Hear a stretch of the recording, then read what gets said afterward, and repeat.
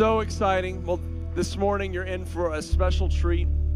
In my last post of ministry before we launched All People's Church, I served as a college pastor at Antioch in Texas. And one of the joys was having numerous brothers and sisters come through our church and getting to watch really godly families. And one of these families was the Turndrip family. They were passionate for God. They were very faithful. They loved our church. And then I found out that they were children of a pastor, and I always take particular note when pastors' kids are just on fire for Jesus and serving wholeheartedly. I think, man, their parents must have done a great job raising them. Well, I learned about where their father was serving, and it was Gateway Church in Texas, and we were particularly fascinated with Gateway by how many people were coming to Christ, and not just having people come to Christ, but being knit into the church and becoming fully devoted followers of Jesus. And so we reached out to Craig Turndrip and began learning from Gateway, learning specifically from Craig, and even had Craig come out and be a consultant to us and All Peoples. And he gave us such tremendous wisdom that then we asked him to be on our board of advisors. And Craig has been serving as an older brother to this church, giving us tremendous wisdom, praying for us, standing with us. And it's my honor to present him to you today as he brings a word from God. So Craig, why don't you come up? His wife Linda's on the front row. Why don't we give him a big hand as one of our overseers here, seeing us and praying for us.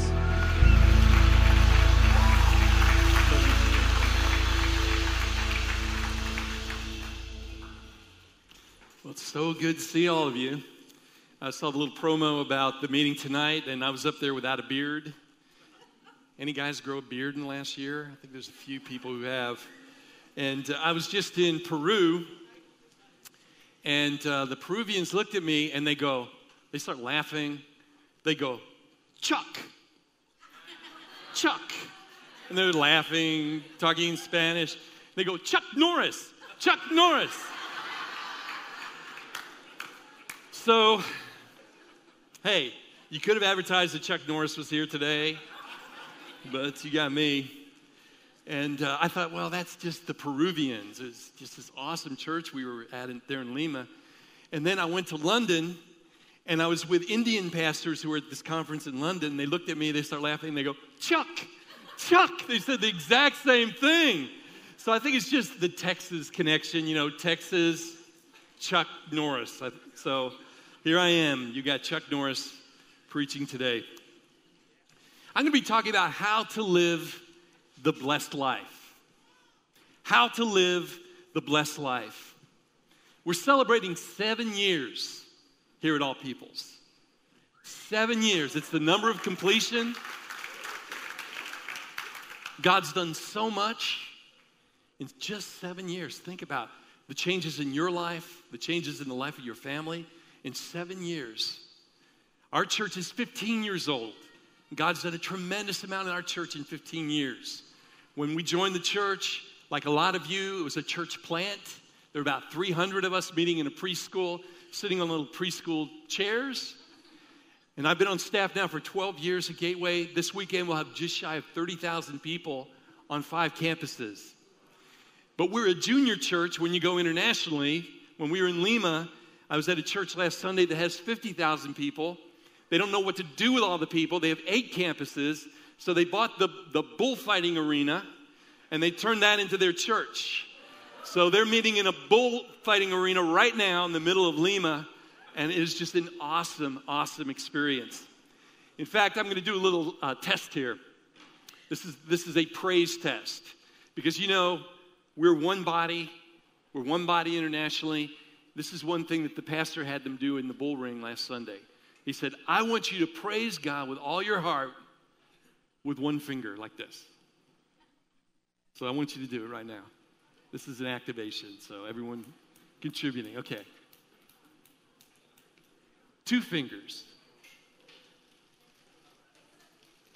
He said, do you hear the rain of the Spirit as you praise Him? 3 fingers. 4 fingers. Now I want you to give God a praise offering.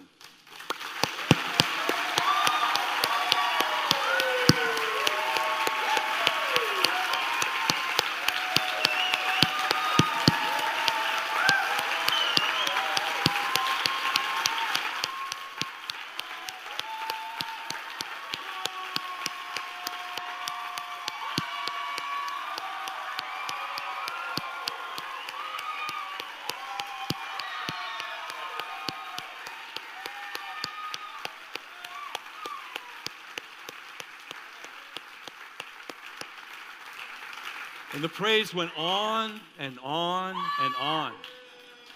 And I want to tell you something about all peoples. You are in a 10-finger move of God. You're in a time of outpouring. Tonight, I'm going to tell my story at 6:30 about being a hippie at Berkeley during the Jesus movement. Me and Chuck Norris. You know, Chuck Norris has a grizzly bear rug in his living room. He didn't kill it, he just commanded it not to move. It's just right there, right? And a lot of us have stories about the Jesus movement and the outpouring of God's Spirit up and down the coast in California. But I want you to know there is an equally powerful Jesus movement right here in this room. You don't have to go anywhere else. You don't have to hear stories of years gone by. God is pouring out His Spirit in this place, and this city, this church in this city is going to impact the whole world. But in order to do that, we all need to learn how to live the blessed life. Proverbs 10:22 says this, "The blessing of the Lord makes rich, and He adds no sorrow with it." In the Message, it says, God's blessing makes life rich. Nothing we do can improve on God. Nothing we do can improve on God. You know, sometimes it's intimidating. We see what other churches are doing and other ministries, and we think, oh, if I just did it the way they do it, I would get the results that they're getting. And we try to improve on God. Like I could come back from Peru and I could go, hey, I've got the secret to the outpouring of God's Spirit. Everyone do this. And we could start the church of the 1-finger praise going to 10 fingers. And then we could start a denomination of people that praise God that way every week. And we could turn it into a liturgy. We could say, we finally figured out how God moves. But you know, it's not people that make God's Spirit move. It's God's Spirit that makes people move. God is the prime mover. One day, a dad was walking through the woods with his son. It was a windy, blustery day. His son was 5 years old. He looked around at the wind and the leaves and the branches, and he goes, Daddy, what makes the wind blow? What makes the wind blow? And his dad was thinking, well, how can I explain what they tell me on the Weather Channel every week? What makes the wind blow? And then the little boy goes, oh, I figured it out. The trees, they're waving their branches. That's what makes the wind blow. And that's the way we are. We go, what makes God's Spirit move? Oh, if we all do this. We can make God's Spirit move if we all do this. Okay, let's all do it together. But we don't make God's Spirit move. God moves through us by His Spirit. The blessing of the Lord makes rich. He adds no sorrow with it. Nothing we can do can improve on God. Have you ever prayed a big prayer? I don't know if any of you have prayed, Lord, give us the nations, give us outpouring, change my life, let me be just like Jesus. Have you ever prayed big prayers like that? Let's see your hands. Okay, I've got some bad news for you. God has remembered every one of those prayers. And He's going to bring them to pass. It could be bad news or good news. Tom Landry said this. He was the coach of the Dallas Cowboys. He said, my job as a coach is to make men do what they say they want to do. To make men do what they say they want to do. To make men become what they say they want to become. And when we pray these big prayers, that's the work of the Holy Spirit. He says, okay, Craig, I heard that prayer. I'm not going to ever forget it. And I'm going to mold you, and I'm going to fashion you, and I'm going to make you more like me so that I can fulfill those big prayers through your life. My wife and I have been church planners our whole life. We planted, the day after our honeymoon, we planted a church in Boston, Massachusetts, reaching out to college kids at Harvard University. That was day one of our marriage. Had 4 kids in 4 years. We would sit on the beach looking across towards Europe, and we would pray, Lord, give us the nations, give us the nations. And I didn't realize this then. I got a little frustrated because how many of you know when you're young, your time horizon isn't the same as when you get older? When you're young, you think everything has to happen now. My whole life's passing before my eyes. You get to be my age and you kind of go, life's pretty long. And there's whole seasons in front of me. So I didn't have much of a time horizon. So I didn't understand how God calculates things. And this is what God did. He took all of our big prayers, then he looked across Europe, and he found the 5 most vulnerable kids he could find. He found 5 little Russian orphans. And he laid it on our heart to adopt those 5 kids.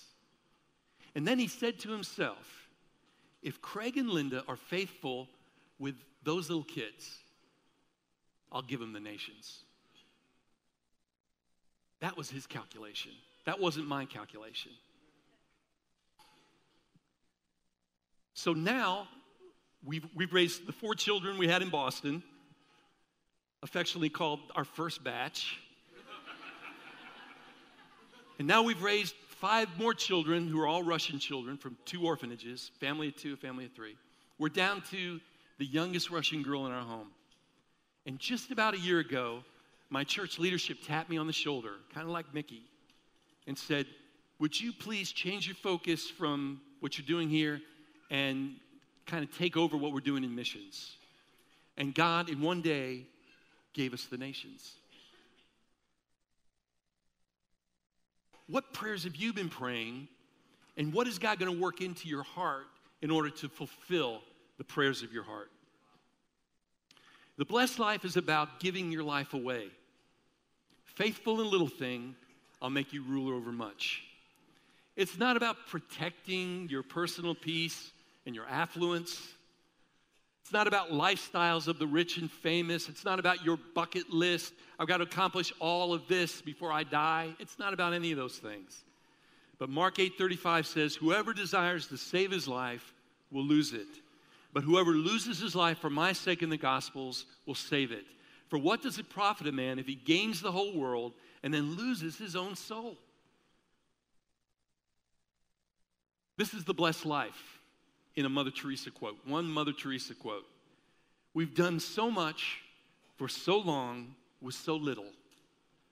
We're now qualified to do anything with nothing. That's the blessed life. That's the blessed life. Investing your life in the gospel of the kingdom by cultivating a spirit of generosity is the greatest life you can ever live. I'm so excited about Jonathan Lair and his family and the baptisms tonight because Jonathan's one of my heroes. Because he's laid it all down, and I won't say he's laid it all down for the nation of Mexico. He's laid it all down for his wife and his little children. And when you're a great husband and when you're a great father, God will give you the nations. It's his calculation. The blessed life is about laying it all down. It's not about fulfilling your own potential. Jesus said in John 12:23, most assuredly I say to you, unless a grain of wheat falls into the ground and dies, it remains alone. But if it dies, it produces much grain. If you want to know the key to a successful marriage, right here. Drop into the ground of your marriage. Drop into the ground of your family and die. Die to what you want, what you think, and what you feel. And let God produce his resurrection life through you. He who loves his life will lose it. And he who hates his life in this world will keep it for eternal life. Jim Elliot, the missionary, said this, he's no fool who gives what he cannot keep to gain what he cannot lose. We have to lay down our life. We have to sow our life. Faithful in a little thing, God will make us rulers over much. So here's my first point, how to live the blessed life. Number 1, to live the blessed life, you have to be anchored in the promises of God's word. You need an anchor. You can't just flow through life doing what feels good.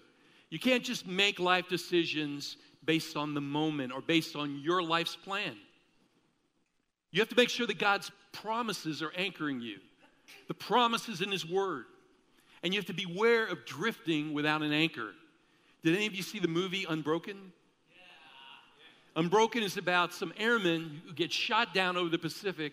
They're on 2 little life rafts, and they end up drifting 4,000 miles from where they were shot down. There's Christians who do that. Because of spiritual warfare, because of a crisis, they find themselves drifting instead of anchored by a promise of God. Sometimes they drift 4,000 miles outside of God's plan. Hebrews 2:1 says this, therefore we must give the more earnest heed to the things we've heard, lest we drift away. I don't know about California, but in Texas, there's currents that carry you away from the purposes of God. There's currents in the popular culture. There's currents in entertainment and media. There's just currents that run through people's mind that just cause people to drift away from the purposes of God for their life. So here we're told, give the more earnest heed to the things you've heard, to the promises you've heard, lest you drift with that current. Jesus said, behold, I send the promise of my Father upon you. But don't do anything. Don't try to accomplish anything in your life until you're endued with power from on high. He said, get anchored in my promises, and then don't even try to do anything with your life until I fill you with the power of the promise of my Father. And then he led them out as far as Bethany. He lifted up his hands to bless them. This is after his resurrection. And now it came to pass while he blessed them that he parted from them and he was carried up into heaven. But as he was going, I could hear him go, hey, don't drift. Lay hold of the promises of God and don't do anything until you receive the promise of my Father. It's the same for us today. I've got a little formula for you. Promises mixed with power equal blessing. You want to live a blessed life? Take the promises that are in your word, the promises in the Bible, mix them with the power of God, the power of the Holy Spirit, and the result will be a living, powerful blessing in your life. And you will become a blessing to everyone around you. Now, when I came back from Peru last week, I tried to drive my little Pathfinder, and it was just seizing up. I tried to stop at a stop sign, and was like, oh no, something's wrong with my car. I just got a couple days, I'm flying out to San Diego. The last thing, then the light comes on. The service engine light. It's like, oh no, not that. So I take it to our dealer there, and he goes, oh, no problem. The little gauge that determines how you mix the air with the fuel, it went out. So your engine can't figure out how much air to mix with how much fuel. That's why it keeps choking and stalling out. No problem, easy to fix. And I thought, how many Christians are like that? The gauge which determines how we mix the power of the Holy Spirit with the authority of God's word is broken in our lives. And instead of us having that right mix, which carries us into the purposes of God, we're like a car that's just stalling out at every stoplight. We're like, and we just kind of stumble into the Sunday service and we go, I hope they have a word for me. Well, I've got a word for you. Get that little thing fixed. Get the right mix of gasoline and air. Get the right mix of the promises of God and the power of the Holy Spirit. Now, we fall on two camps. If I had time to sit down with you and I took my own survey, I'd find out some of you come from a strong evangelical background where the emphasis was the word, the word, the word, laying hold of the promises of the word. You found out that these people believe in the Holy Spirit, and you're kind of like, I'm going to sit on the back row, and if anything weird happens, I'm out the back door. It's the word, okay? We got another group of people, they're over here. It's the Spirit, the Spirit, the Spirit, the Spirit. It's like if anyone does anything to cramp the move of the Holy Spirit here, I'm out the back door. But what do we need? Do we need all Spirit? Do we need all Word without Spirit? No, we need a blend. We need a Spirit, Word, fuel mix that will work in the engine that God gives us so that we can move forward in the purposes of God. Some of us are river people. You know, the New Jerusalem is a city coming down out of heaven with a river running through it. So some of us, everything's the river. I'm going to jump in the river, swim in the river, splash in the river. Everything's the Holy Spirit. Then we have another group of people who are the city people. They go, well, I don't care about the river. We're building the city of God. What we want here is we want a city with a river running through it.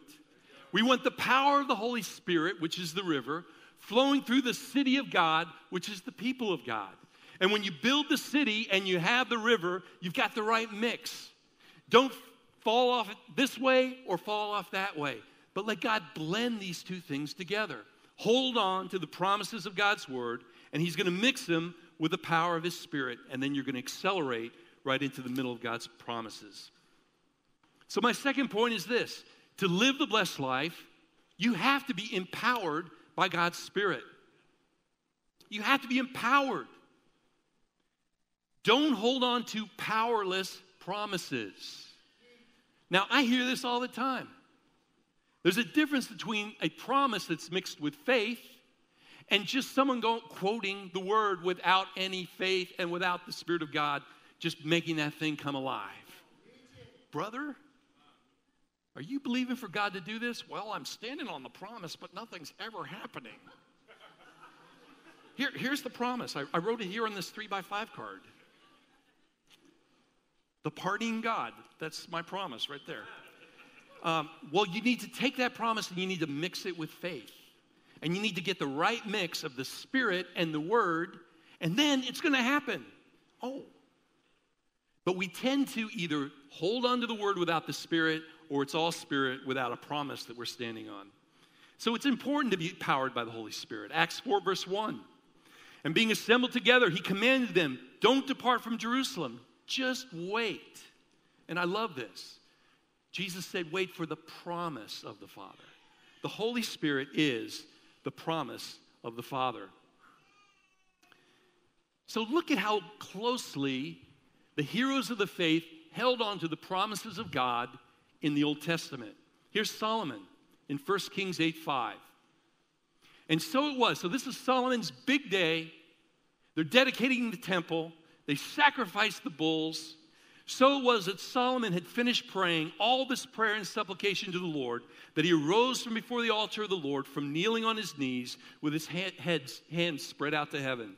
And he stood and blessed all the assembly, and he said, blessed be the Lord who has given rest to his people Israel, according to all that he promised. So he was standing on the promises of God. Now, what were the promises of God that Solomon would have been standing on? The first 5 books of the Bible, the Torah. Who wrote the Torah? Moses did. Moses wrote Genesis. He wrote about Abraham. He wrote about Jonah. He wrote all the way through to Deuteronomy, the first 5 books. All the promises just in those 5 books will carry you all the way through your life. And Solomon knew this, and he was standing on those promises. He said, according to all that God promised, according to all that God promised. Faith comes from embracing all of God's promises.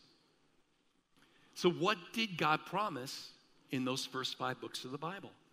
In Genesis 1:28, he promised this to Adam and Eve. God blessed them, and he said to them, be fruitful and multiply, fill the earth and subdue it. There's a promise of multiplied dominion that he gave the first couple. And that promise of multiplied dominion is for all of his people. Be fruitful and multiply, fill the earth and subdue it. That's the Old Testament version. What's the New Testament version of that same promise? Go into all the world and preach the gospel to every creature. Now, there's a second Adam and his beautiful bride, the church, who's been commissioned by God with the same promise brought into the new covenant. Go into all the world and preach the gospel to every creature. It's the same promise. Be fruitful, multiply, fill the earth and subdue it. So as you multiply into Tijuana, as you multiply into Moldavia, wherever you plant a church, into Thailand, you can hold on to these promises because these promises are written in the book as an anchor for your soul. It's the anchor that will keep you from drifting. God blessed Abraham with promises. As you read these promises, it's repeated over and over again. It's almost redundant. He said, I will make you a great nation. I will bless you and make your name great. You shall be a blessing. I will bless those who bless you. I will curse those who curse you. And in you, all the families of the earth will be blessed. God blessed Abraham through Melchizedek. Melchizedek said, "Blessed be God Most High, who's delivered your enemies into your hand. And blessed be Abram of God Most High, possessor of heaven and earth." Over and over again, everyone that Abraham met blessed him and revealed God's promises for his life. And Abraham had held on to those promises as an anchor for his soul to keep him from drifting in life. And that's what we have to do too. We hold on to these promises. And then at the moment where Abraham needed the greatest promise, on Mount Moriah, God blessed Abraham with huge promises. Abraham took Isaac up to the top of this hill to sacrifice Isaac. Now, do you know the significance of that hill? Mount Moriah in the Old Testament was the hill where Jesus died at Calvary. Same hill. So God led Abraham up a hill with his only son to die a sacrificial death. But at the last moment, God said, "No, Abraham, you don't have to sacrifice your son. I'm going to sacrifice my son on this very same hill." It's Mount Moriah in Jerusalem. In fact, rabbis say this about that mount. They believe that's where the Garden of Eden was. That's where God, like Aslan in Lion, Witch, and the Wardrobe, standing before creation, Aslan the lion roars and creation comes out and the mud flats turn into this whole world of Narnia. The rabbis believe that God created everything from that point. And God brought Abraham to that very point, and then God brought Jesus, his son, to that very point to die on the cross. And guess what? Jesus is returning to the earth to that very same point. And at that point, Jesus will fulfill every promise that God ever promised to Abraham and that God ever promised to you. God's promise is sure. It's an anchor for your soul. As surely as God knew he could bring Abraham to the point of sacrifice, as surely as he knew that Jesus' death would be enough, he knows how to bring you into your promised land, into your purpose. He knows how to anchor your soul. He's really good at it. Trust him. Just stand on God's word, and he will carry you right into his purposes. So Abraham lifted up his eyes, and he looked, and there was a ram caught in the thicket by the horns. So Abraham went, and he took the ram, and he offered it for a burnt offering instead of his son. And you could hear Abraham going, "Whew, what a relief." And I can hear Isaac. Thank you, Lord. Because Isaac at this point was a grown young man. He wasn't just a little kid. And Abraham called the name of the place, "The Lord will provide," as it's said to this day. On the mount of the Lord, it will be provided. And then look at the blessing that comes out of being faithful in obedience. Then the angel of the Lord called Abraham a second time and said, "By myself I've sworn, says the Lord, because you've done this thing and not withheld your son, your only son. Blessing, I will bless you. Multiplying, I will multiply your descendants as the stars of the heaven and as the sand that's on the seashore. And your descendants shall possess the gate of their enemies. In your seed, all the nations of the earth shall be blessed because you've learned to obey my voice." Faithful in a little thing, Abraham. Faithful to believe my promise. You anchored your soul. You didn't move because you believed me. You trusted me. Now lift up your eyes, Abraham. Can you count those stars? That's how many spiritual sons and daughters you're going to have. Hundreds of millions and billions of spiritual sons and daughters will be yours. And can you count all the grains of sand that's on the seashore? That's how many natural descendants you're going to have. Multiply millions, hundreds of millions, all because you were faithful to believe me and trust my promises. If Abraham could believe him, how much more can we believe him? Because now we are sons and daughters of the new covenant. Now we don't walk this thing out alone with our son walking up a hill. The sacrifice has already been slain. We look back to the sacrifice now, and here we are surrounded by hundreds of people who love Jesus with all their heart, encouraging us on, saying, "This is your leg of the race. Take the baton, run to the finish line." Our job is to finish what God started through Abraham and to take the gospel to the ends of the earth. Our job is actually much easier than his was. But it takes the same anchoring of our soul, and it takes that same spirit of faith. Amen? So God appeared to Jacob, Abraham's grandson, in a dream. And Jacob dreamed, and behold, A ladder was set up in the earth, and its top reached to heaven, and the angels of God were ascending and descending upon it. So that was the Old Testament promise. Jacob wakes up and he goes, oh, this place is awesome. I'm going to name this Bethel, the house of God. Because look, there's the angels of God. There's like a holy escalator going up, coming down. God's provision from heaven coming down to the earth. On earth as it is in heaven. Flowing right through my heart, right through my imagination, right through my dream. This is Bethel. This is the very house of God. Then Jesus, speaking to Nathanael in the New Testament, said this, Nathanael, you're a man without guile. From now on, you're going to see the Son of Man like that ladder to heaven and the angels of God ascending and descending on my life. Because what Jacob saw in the Old Testament, that promise of blessing was simply a type and a shadow, a picture of what God would do through the Messiah. The Messiah, Jesus, has opened up the logistics for heaven to pour out everything that's in heaven, all the resource, all the power, all the anointing, all the provision, all the blessing, to pour out everything in heaven and pour out through the life of Jesus onto the earth. There is an open heavens over Jesus' life. And now, because you are part of the body of Christ, that open heaven is over you. The angels of God are ascending and descending in your life, and God wants us all to pray this, thy kingdom come, thy will be done on earth as it is in heaven. All we need to do is anchor ourselves in the promises of God, open up our heart to God, and let him pour out all the blessings of heaven until there is no more need. First of all, in our lives, the lives of our friends and neighbors, the lives of San Diego, and then the ends of the earth. Like a river of provision flowing through your life and flowing through mine. Is it based on my performance? No. It's based on the promise of God. It's based on his covenant. It's based on something he set in motion with Abraham years ago. And we are the recipients of that blessing. Paul put it this way, in all these things, beloved, we are more than conquerors through Christ who loved us. You know why we're more than conquerors?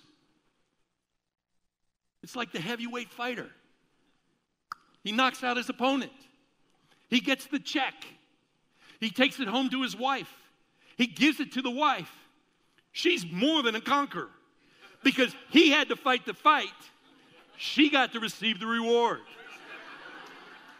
And we are more than conquerors through Christ who loved us and gave himself for us because he fought the battle. We get the check. We get the reward. God wants to flow through us with blessing. That's the blessed life.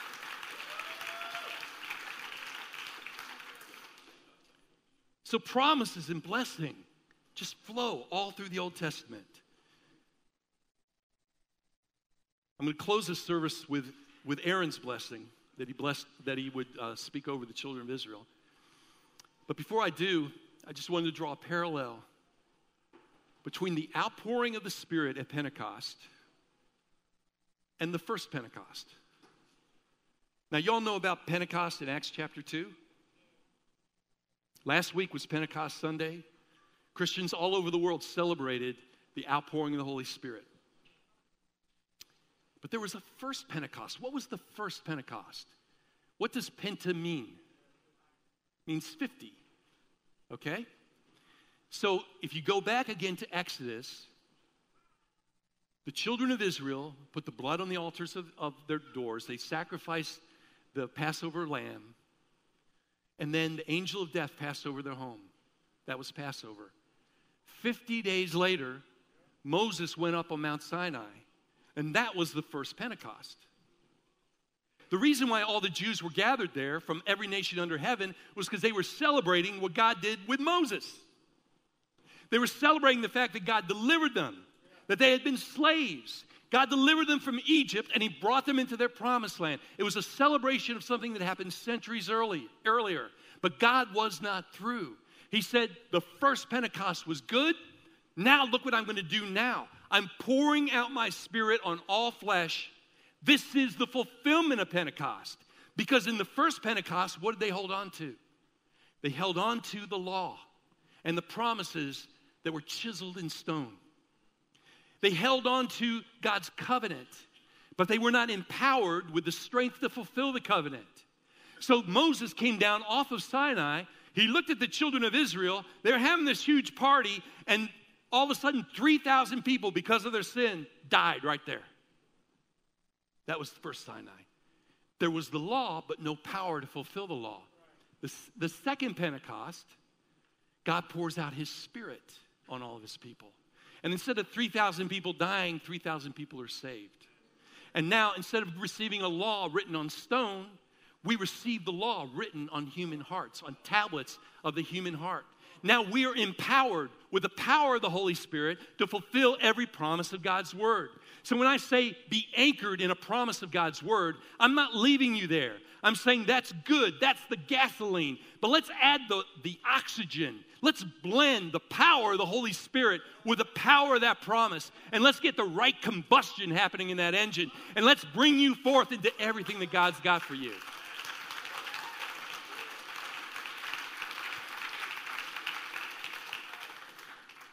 And that power of Pentecost can flood your heart, can flood the engine of your spirit right now.